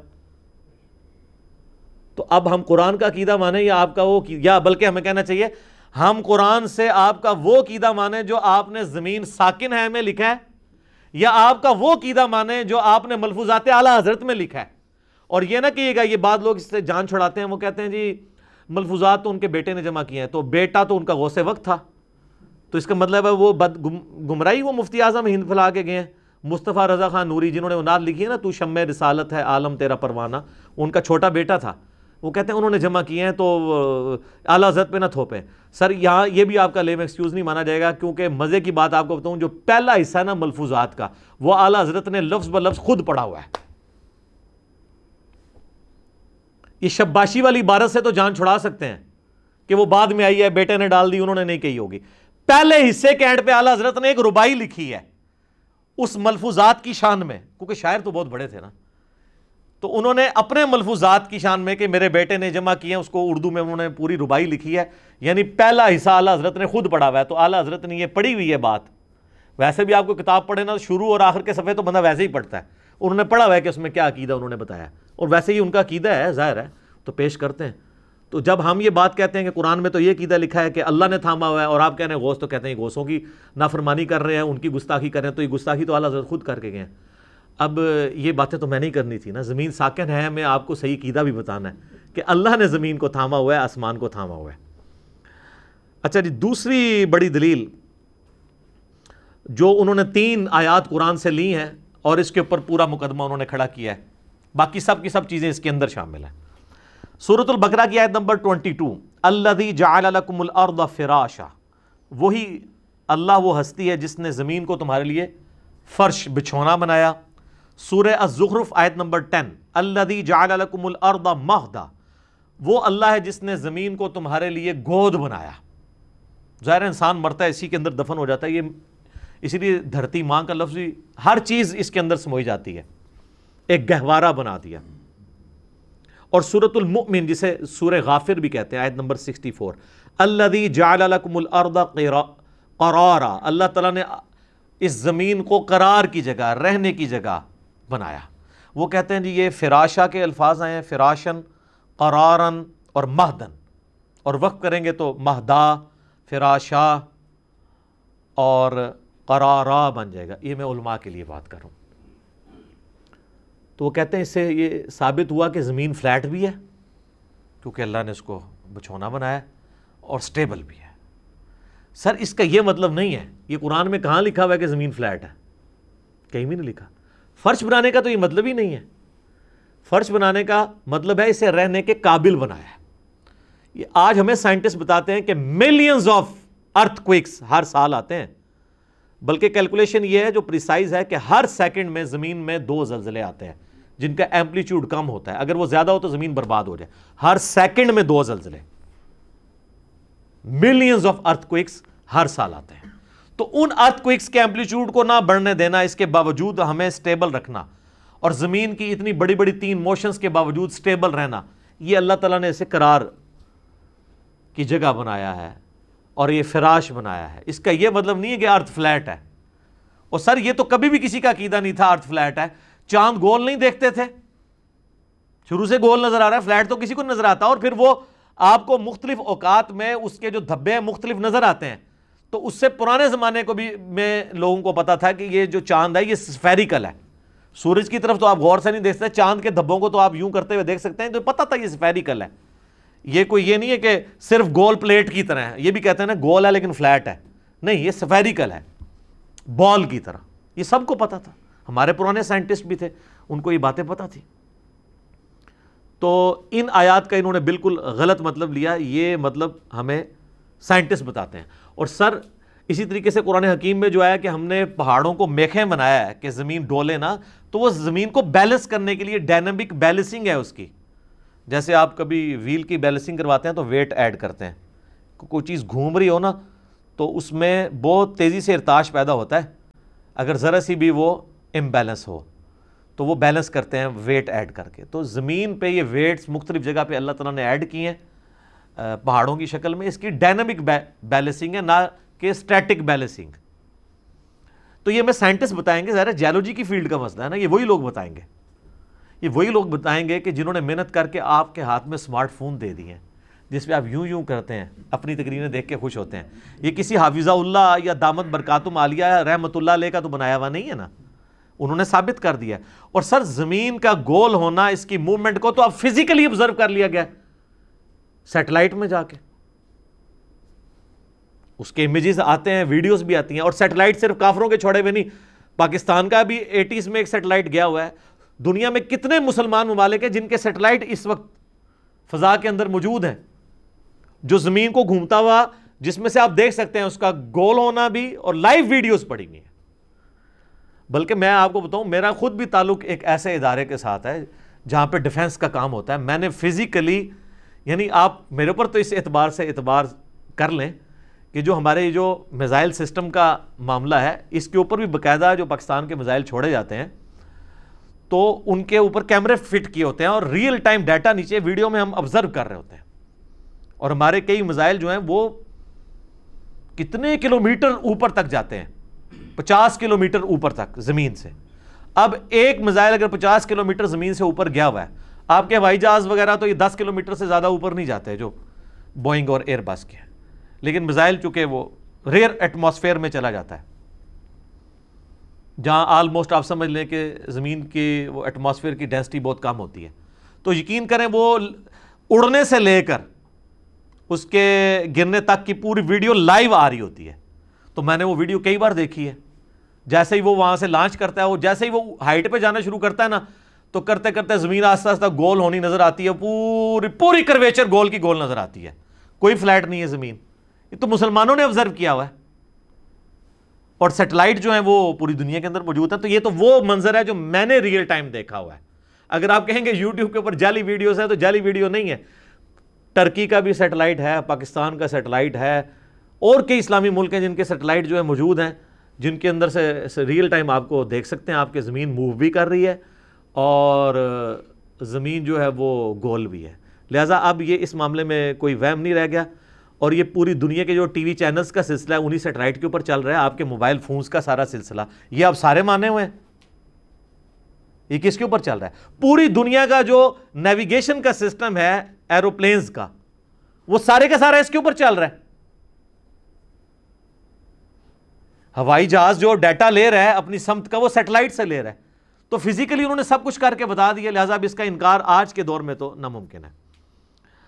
اب رہا وہ عقلی دلائل جس کے اوپر یہ بات کرتے ہیں کہ جی زمین اگر ہر سیکنڈ میں 30 کلومیٹر جو ہے وہ سورج کے گرد گھوم رہی ہے, جس کی وجہ سے 365 دنوں میں یہ سال مکمل ہوتا ہے, اور ہر سیکنڈ میں آدھا کلومیٹر اپنے محور کے گرد گھوم رہی ہے, جس کی وجہ سے 24 گھنٹے کے اندر ہمارا یہ دن رات کا سلسلہ مکمل ہوتا ہے, اور پھر پورا نظام شمسی 200 کلومیٹر پر سیکنڈ کی رفتار سے سٹار ویگا کی طرف ٹریول کر رہا ہے پچھلے اربوں سال سے, تو ہمیں فیل کیوں نہیں ہوتا؟ یہ وہ کہتے ہیں جی اس کی آپ عقلی دلیل ہمیں دیں, تو ذرا سی چیز پہ بھی آپ بیٹھیں تو فیل ہوتی ہے. میرے بھائی یہ ذرا سی چیز تب فیل ہوتی ہے جب یہ کسی ٹائر کے اوپر کسی زمین پہ ناموار چیز پہ چل رہی ہو. آپ ہوائی جہاز کا کبھی سفر کریں تو آپ کو نہیں پتہ چلے گا کہ ہوائی جہاز اڑ رہا ہے ایک جگہ پہ کھڑا ہوا ہے, حالانکہ وہ آلموسٹ یہ جو بوئنگ 747 اور ایئر بس A380 ہے نا, یہ 1000 کلومیٹر پر آور کی رفتار تک پہنچ جاتے ہیں, اور آپ کو لگا ہوتا ہے ایک ہی جگہ ہے, کیونکہ ایئر کی ریزسٹنس بہت کم ہوتی ہے ایز کمپیئر ٹو زمین کے, تو فیل نہیں ہو رہی ہوتی. تو یہ ساری بات فیلنگ کی ہے. اس کی وجہ سے اس کے اندر یہ بھی نہیں ہوتا کہ کھانا جو ہے وہ کوئی لا کے رکھے تو 1000 کلومیٹر دور چلا جائے گا, وہ ادھر ہی پڑا رہے گا, کیونکہ ساری چیزیں اسی رفتار سے ٹریول کر رہی ہیں. یہ جناب چیز ہے جو کامن آبزرویشن ہے, لیکن common sense is not so common. یہ صدیوں سے لوگ آبزرو کر رہے تھے, لیکن یہ آئنسٹائن کے دماغ میں اللہ نے بات ڈالی. المتوفا 1956 عیسوی 1956 میں فوت ہوئے. آئنسٹائن جو ہے انسانی ہسٹری کا سب سے بڑا سائنٹسٹ ہے, اس نے سائنس ہی بدل کے رکھ دیا. لوگ تو نیوٹن کے اوپر کنکلوڈ کر بیٹھے تھے, لیکن اس نے آ کے نئی جہتیں کھولی, اور اس نے بھی کامن آبزرویشن کی کہ یہ آپ جب ریلوے اسٹیشن کے اوپر کھڑے ہوتے ہیں, ٹرین تیزی سے آپ کے پاس سے گزر جاتی ہے, تو ٹرین کے اندر جو بندہ بیٹھا ہے نا, اس سے ٹرین کے باہر جو بندہ کھڑا ہے نا, وہ تیزی سے پیچھے جاتے ہوئے نظر آتا ہے, حالانکہ وہ ایک جگہ پہ کھڑا ہوتا ہے. اور جو باہر والا تو بیچارہ صحیح آبزرو کر رہا ہوتا ہے کہ وہ تو اس کے پاس سے گزر جاتا ہے. اس کو آپ مزید آبزرو کر سکتے ہیں, کبھی آپ ریلوے اسٹیشن پہ کھڑے ہو نا, تو آپ کے دائیں یا بائیں کوئی اور ٹرین کھڑی ہوئی ہو, اور اچانک وسل ہو اور ٹرین چلنی شروع ہو, اور آپ کے ساتھ والی ٹرین چل رہی ہو, تو آپ سمجھتے ہیں کہ آپ کی ٹرین چلنا شروع ہو گئی ہے. یہ تو آپ نے آبزرو کیا نا. وہ جب آپ دوسری طرف دیکھتے ہو کہتے ہیں نہیں وہ بھی چلتی ہے. سر یہ ہے تھیوری آف ریلیٹیوٹی جو آئنسٹائن نے آبزرو کر لی تھی, کہ ہم ریلیٹیو دیکھ رہے ہوتے ہیں چیزوں کو. اس کو دیکھ کے آپ کو لگ رہا تھا کہ آپ چل رہے ہیں, حالانکہ وہ چل رہی تھی. اور ادھر جب آپ نے دیکھا, جب آپ نے ریفرنس چینج کیا, تو آپ ایک جگہ پہ کھڑے تھے. ٹرین کے اندر جو بندہ بیٹھا ہوا ہے, اس کے ساتھ جو سواری بیٹھی ہے, وہ بھی 120 کلومیٹر پر آور کی رفتار سے چل رہی ہے, لیکن اس کو وہ ایک جگہ نظر آ رہی ہے, کیونکہ اس کے اعتبار سے وہ خود بھی جو اتنی رفتار سے موو کر رہا ہے, اس لیے اس کو فیل نہیں ہوتا. اب ٹرین کے اندر کوئی اپنا ہاتھ میں ایک ٹینس بال لے کے یوں اچھالے, تو اس کے ہاتھ میں واپس آئے گا. آپ کی بات اگر وہ والی مان لیجیے تو اچھالتے ہی اس کو 100 کلومیٹر پیچھے چلا جانا چاہیے, نہیں, اس لیے کہ وہ آلریڈی اس پورے سسٹم کے ساتھ موو کر رہا ہے. اسی طریقے سے یہ پورا نظام شمسی ہے, زمین ہر چیز کو اپنے ساتھ لے کے موو کر رہی ہے. تو اب آپ کو جو سعودی مفتی نے ایک اعتراض کیا نا, اس نے کہیں لیکچر دیا ہے, اور وہ گوگل پہ خوب مذاق اڑایا ہوا ہے سائنٹسٹ نے. وہ کہتا ہے اگر یہی بات مان لیجیے نا, تو جب جہاز اڑتا ہے نا, جب جہاز ہوا میں جاتا ہے, تو نیچے سے زمین جو ہے وہ خود بخود, یعنی اگر میں آپ کو سمجھاؤں آج کے اعتبار سے, کیونکہ سورج جو زمین ہے وہ اپنے محور کے گرد جو ہے وہ مغرب سے مشرق کی طرف روٹیٹ کر رہی ہے نا, تو اس کا مطلب یہ ہے کہ سعودی عرب سے اگر صرف جہاز ہوا میں ہی جائے نا, تو اسے تھوڑی دیر بعد پاکستان خود بخود پہنچ جانا چاہیے, کیونکہ نیچے سے زمین ہی گھوم گئی ہوگی. تو وہ کہتا ہے جب یہ ہوا میں جاتا ہے نیچے سے زمین پوری گھوم کے ہم امریکہ خود بخود کیوں نہیں پہنچ جاتے ہیں. تو اس کا جواب یہ ہے میرے بھائی کہ زمین صرف خود نہیں موو کر رہی، ایٹماسفیئر جو زمین کے اوپر ہے، جس میں سے پہلے 50 کلومیٹر جو ہیں وہ ڈینس ایئر کے ہیں، یہ پورا ایٹماسفیئر زمین کے ساتھ موو کر رہا ہے. جیسا کہ ٹرین میں آپ بیٹھے ہوئے ہیں نا، تو وہ ٹرین میں ہر سواری، ہر چیز آپ کے ساتھ موو کر رہی ہے. آپ کے اعتبار سے وہ اسٹیگنیشن ہے، باہر کے اعتبار سے موو کر رہی ہے. تو جب جہاز اڑ رہا ہوتا ہے نا، جہاز جب اڑ رہا ہوتا ہے نا، تو وہ جو زمین کی اپنی رفتار ہے نا، اس کے اعتبار سے وہ آلریڈی اس فضا میں بھی اس سپیڈ سے چل رہا ہوتا ہے. لیکن اس میں ڈیپینڈ کرتا ہے کہ ایئر کی ریزسٹنس کیا ہے. اگر ہوا اس طرف چل رہی ہوگی تو پھر ظاہر نہیں وہ ہوگا. ہواؤں کا رخ بھی ہے. جس طرح آپ اسلام آباد سے کراچی جائیں نا، تو آپ کو اگر 2 گھنٹے لگتے ہیں نا، تو کراچی سے اسلام آباد کے 1.25 گھنٹے لگتے ہیں. وہ ڈیپینڈ کر رہا ہوتا ہے، کیونکہ سمندر سے ہوائیں اڑ کے اس طرف آ رہی ہوتی ہیں، تو اس وجہ سے وہ ٹائم کا فرق آتا ہے. وہ اگر ایئر ریزسٹنس ختم ہو جائے پھر تو برابر. اچھا، اب اس کو سپورٹیو ایک اور دوسری بات ہے، کہتے ہیں یہ جہاز جو نیچے زمین غائب کیوں نہیں ہو جاتی؟ تو ان کو یہ بتائیں کہ سیٹلائٹ جو ہے نا، جب چھوڑے جاتے ہیں، آپ کو پتا ہے سیٹلائٹ جس ملک کے اوپر چھوڑا جائے نا، اگر آپ جہاز کو لے جائیں نا خلا کے اندر، پھر واقعی ایسے ہوگا کہ ایک جگہ کھڑا ہوگا نا تو تھوڑی دیر بعد امریکہ پہنچ جائے گا جہاز، کیونکہ خلا جو ہے وہ اس کے ساتھ موو نہیں کر رہی، روٹیٹ نہیں کر رہی. اور یہی وجہ ہے کہ جب سیٹلائٹ چھوڑے جاتے ہیں نا خلا کے اندر، ان کو اینگولر سپیڈ زمین کی دینی پڑتی ہے. ورنہ اگر پاکستان نے سیٹلائٹ چھوڑا ہے نا، تھوڑی دیر بعد وہ چائنا پہنچ جائے گا، اور اس کے بعد پھر آسٹریلیا پہنچ جائے گا، پھر امریکہ پہنچ جائے گا. پاکستان لبدہ رہے گا اپنا سیٹلائٹ. وہ کیا کرتے ہیں، جب سیٹلائٹ چھوڑتے ہیں نا، تو جس رفتار سے زمین گھوم رہی ہے نا، وہی سپیڈ اس سیٹلائٹ کو بھی دیتے ہیں، تبھی وہ ساتھ ساتھ اس طریقے سے موو کرتا رہتا ہے. سیٹلائٹ سپیڈ میں چھوڑا جاتا ہے، لیکن ایٹماسفیئر کے اندر جو چونکہ پورا ایٹماسفیئر موو کر رہے ہیں، وہاں آپ یہ فیل نہیں کر سکتے. تو یہ وہ جو شیطان اگر آپ کو وسوسہ دلائے کہ جب ہوائی جہاز اوپر جاتا ہے تو وہ خود بخود امریکہ کیوں نہیں پہنچ جاتا، تو آپ تھوڑی سی سائنس سیکھ لیں، آئنسٹائنز تھیوری آف ریلیٹیوٹی پڑھ لیں، جو اس نے کامن آبزرویشن کی تھی. اچھا، اب آ جائیں میرے بھائی اس نظریے کی طرف. یہ 2 نظریات ہمیشہ سے انسانیت میں رہے ہیں اور قبل از مسیح ہیں، نبی علیہ السلام سے بھی پہلے کے ہیں. ایک جیو سینٹرزم ہے کہ زمین کائنات کا محور ہے، ہر چیز کے گرد گھوم رہی ہے.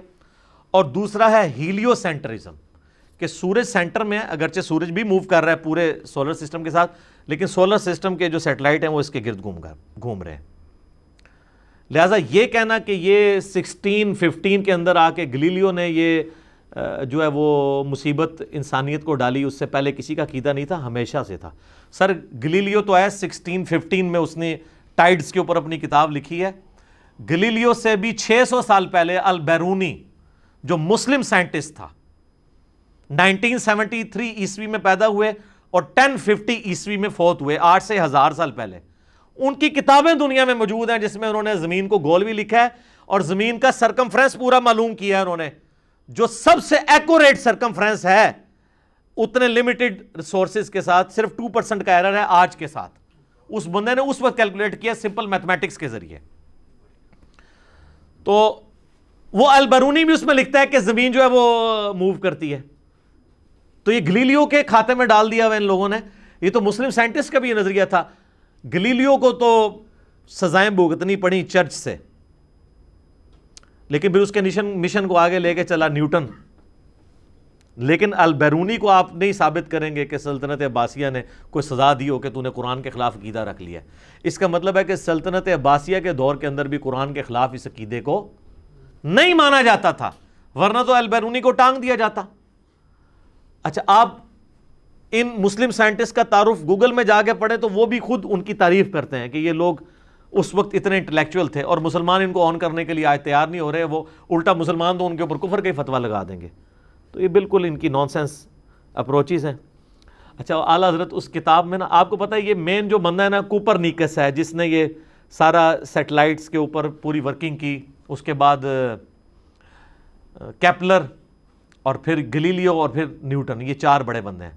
تو اعلیٰ حضرت نے نا اس میں لکھا ہے اپنی کتاب کے اندر، کوپرنیکس کی بدعت دلالہ. وہ لوگ جو بدعت کو مانتے ہی کوئی نہیں ہے، جن کے اپنے اعمال کے اندر میں نے کہا چلو بدعت دلالہ کا لفظ تو انہوں نے یوز کیا ہے. اور اس طریقے سے آئنسٹائن کو بھی انہوں نے برا بلا کہا. بہرحال ایک پازیٹیو چیز ہے کہ انہوں نے امام غزالی والا مسئلہ حل کر دیا. امام غزالی نے کیمیائے سعادت میں لکھا تھا کہ سورج زمین سے 160 گنا بڑا ہے، اور اعلیٰ حضرت نے اپنی کتاب زمین ساکن ہے میں لکھا ہے کہ سورج زمین سے 13 لاکھ گنا بڑا ہے. ایک بات وہ مان گئے کہ بزرگوں کے پاس جو علم سائنس تھا وہ کمزور تھا، اور ظاہر اعلیٰ حضرت نے خود کوئی انوینشن نہیں کی ہے، ہمارے فلکیات کی چیز انہوں نے کوٹ کی ہے. پھر وہ اعلیٰ حضرت اس میں کہتے ہیں کہ جب یہ 13 لاکھ گنا بڑا ہے تو اور گریویٹیشنل فورس بھی ایگزسٹ کرتی ہے، تو اگر سورج کے گرد زمین چکر کاٹ رہی ہوتی ہے، عقلی دلیل وہ دے رہے ہیں، تو 13 لاکھ بندے اگر ایک طرف کھڑے ہوں اور ایک بندہ ایک طرف ہو تو 13 لاکھ بندے اس ایک بندے کو گھسیٹ نہیں لیں گے اپنی طرف. تو کہتے ہیں کب سے یہ زمین جو ہے نا سورج کے اندر جا کے گر کے ختم ہو گئی ہوتی ہے اگر ہم آپ کی یہ والی بات مان لیں کہ اس کے گرد روٹیٹ کر رہی ہے قوت کشش ثقل گریویٹیشنل فورس کی وجہ سے. تو اس کا سائنٹیفک آنسر یہ ہے، اعلیٰ حضرت کے ماننے والوں کو ہی دے سکتے ہیں، ظاہر ہے وہ تو اللہ کے پاس جا چکے ہیں، کہ صرف سینٹریپیٹل فورس نہیں ہوتی ہے، سینٹریفیوگل فورس بھی ہوتی ہے، اور یہ دونوں فورسز جب بیلنس ہوتی ہیں نا پھر کوئی چیز کسی دوسری چیز کے گرد روٹیٹ کرتی ہے. تو وہ جو زمین جا کے سورج میں گر نہیں جاتی وہ اس وجہ سے کہ زمین کو اللہ نے رفتار اتنی دی ہے گھومنے کی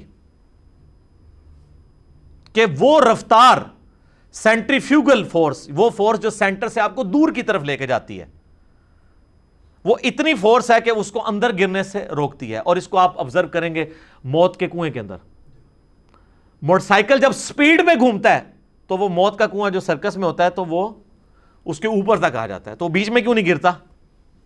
اپنی سپیڈ کی وجہ سے. لیکن اگر تھوڑا سا اوپر چلے گا تو باہر جا کے ضرور گر جائے گا. تو زمین کی بھی ذرا سی فورس ڈسٹرب ہوتی تو زمین سورج کو چھوڑ کے بھاگ جاتی، اور ذرا سی کم ہوتی تو سورج کے اندر گر کے فنا ہو جاتی. یہ اللہ نے بیلنس کیا جی. اللہ اکبر کبیرہ والحمدللہ کثیرہ وسبحان اللہ بکرۃ واصیلا. God is the only explanation of all the physical phenomena in this universe. خدا ہی وضاحت ہے ان تمام چیزوں کی. آپ گھر میں بھی تجربہ کر سکتے ہیں، کسی چھوٹی سی بالٹی کے اندر یا جگ کے اندر ایک وہ بنٹا رکھ کے آپ شیشے کی گولی اس کو یوں گھمائیں تو آپ دیکھیں وہ دیواروں سے اوپر چڑھتی. کیوں؟ وہ اس کے اندر اس سپیڈ کی وجہ سے ایک سینٹریفیوگل فورس جو اسے سینٹر سے دور رہنے پہ مجبور کرتی ہے وہ پیدا ہوتی ہے. تو زمین کو جو اللہ نے سپیڈ دی ہے نا سورج کے گرد 30 کلومیٹر ایک سیکنڈ میں، یہ سپیڈ اس کو مجبور کرتی ہے کہ سورج سے دور بھاگے، اور سورج جو اس کو کھینچ رہا ہے نا وہ 13 لاکھ بندے جو کھینچ رہے ہیں وہ اسے مجبور کرتے ہیں کہ سورج کے اندر گر جائے. تو وہ سپیڈ اتنی دی ہے اللہ تعالیٰ نے کہ وہ نہ وہ حاوی ہوتا ہے نہ یہ حاوی ہوتا ہے، اور بیلنس ہو کے ایلپٹیکل آربٹ کے اندر وہ گھومتی رہتی ہے اور بیلنس رہتی ہے. یہ اللہ کے کام ہے جی. تو باقی باتیں کرنے کو تو بہت زیادہ تھی، خیر ابھی بھی بہت زیادہ ہو گئی ہیں، لیکن یہ میں نے مقدمہ پورا اس لیے کلیئر کیا کہ آندہ کوئی 1000 وسوسے بھی آئیں نا علماء دین کی طرف سے یا سائنٹسٹ کی طرف سے، دونوں میں نے کور کیے ہیں، وہ کم از کم آپ کو سمجھ آنا شروع ہو جائیں. باقی پھر بھی میں آخر میں کہوں گا کہ میرے جو 3 لیکچرز ہیں، who is Allah in the light of latest scientific facts, اور who created God Richard Dawkins کی کتاب دا گاڈ ڈیلوژن کا جو میں نے پوسٹ مارٹم کیا ہے، اور تیسرا میرا lecture Quran versus modern science. یہ تینوں کا لنک بھی ہم اپنی ویڈیو کے نیچے دے دیں گے. کئی باتیں جو آج میں نے سکپ کی ہیں وہ انشاءاللہ اس کو سننے کے بعد آپ کو کلیئر ہو جائیں گی. تو یہ جو اس کو قرآن و سنت کا مسئلہ بنا کر پیش کیا جا رہا ہے یہ بالکل زیادتی کر رہے ہیں. قرآن و سنت اس کی سپورٹ کے اندر نہیں ہے. کچھ احادیث بھی انہوں نے پیش کی تھی وہ میں نے سکپ کر دیں اس لیے کہ وہ خود آؤٹ آف کنٹیکسٹ ہیں، وہ اس کے ساتھ ریلیٹڈ ہے ہی نہیں ہے. تو اصل چیز مقدمہ قرآن کے اوپر کھڑا ہوا تھا وہ میں نے بیان کر دیا، اور جو احادیث تھیں ان کی جو انہوں نے مین احادیث لی میں نے اس کی انٹرپریٹیشن بھی بیان کر دی ہے تاکہ آپ کو معاملات سمجھ آ جائیں. ایسا نہ ہو کہ ایک نوجوان آدمی جس طرح آج کل لوگ جو ہے وہ متنفر ہوئے ہیں. میں پھر وہ آخر میں وہی بات کروں گا کہ عامر خان نے پی کے فلم بنا کے جو لوگوں کے متس توڑے تھے اور ہندوازم کی کمزوریاں لوگوں پہ ہائی لائٹ کی تھیں، ہمارے لوگوں نے یہ اچھا اس نے تو پی کے فلم بنائی نا، وہ کہتے ہیں اس کو کہتے ہیں سازش کی ہے، یہ پاکستان والا پی کے ہے کیونکہ ہماری فلائٹس بھی ہوتی ہیں نا پی کے. تو انہوں نے جو ہے انڈین فلم بنائی ہے جو یہ اس نے اسلام کی بدنامی کر دی ہے کہ جی زمین ساکن ہے اور قرآن کا یہ عقیدہ ہے. اور آپ دیکھ لیں کسی مولوی کی جرت نہیں ہو رہی ہے کہ، اور جن لوگوں نے کلپ بھی بنایا میں نے وہ دیکھے، انہوں نے ان کے دلائل کا جواب نہیں دیا، بس یہ کہہ دیا کہ نہیں نہیں ایسا نہیں ہے، یہ ایسا ہی ہے۔ تو قرآن سے جو دلائل پیش کر رہے ہیں آپ بتائیں کہ آپ کو سمجھنے میں یہاں پہ غلطی لگی ہے اور حقیقت یہ ہے۔ ٹھیک ہو گیا جی؟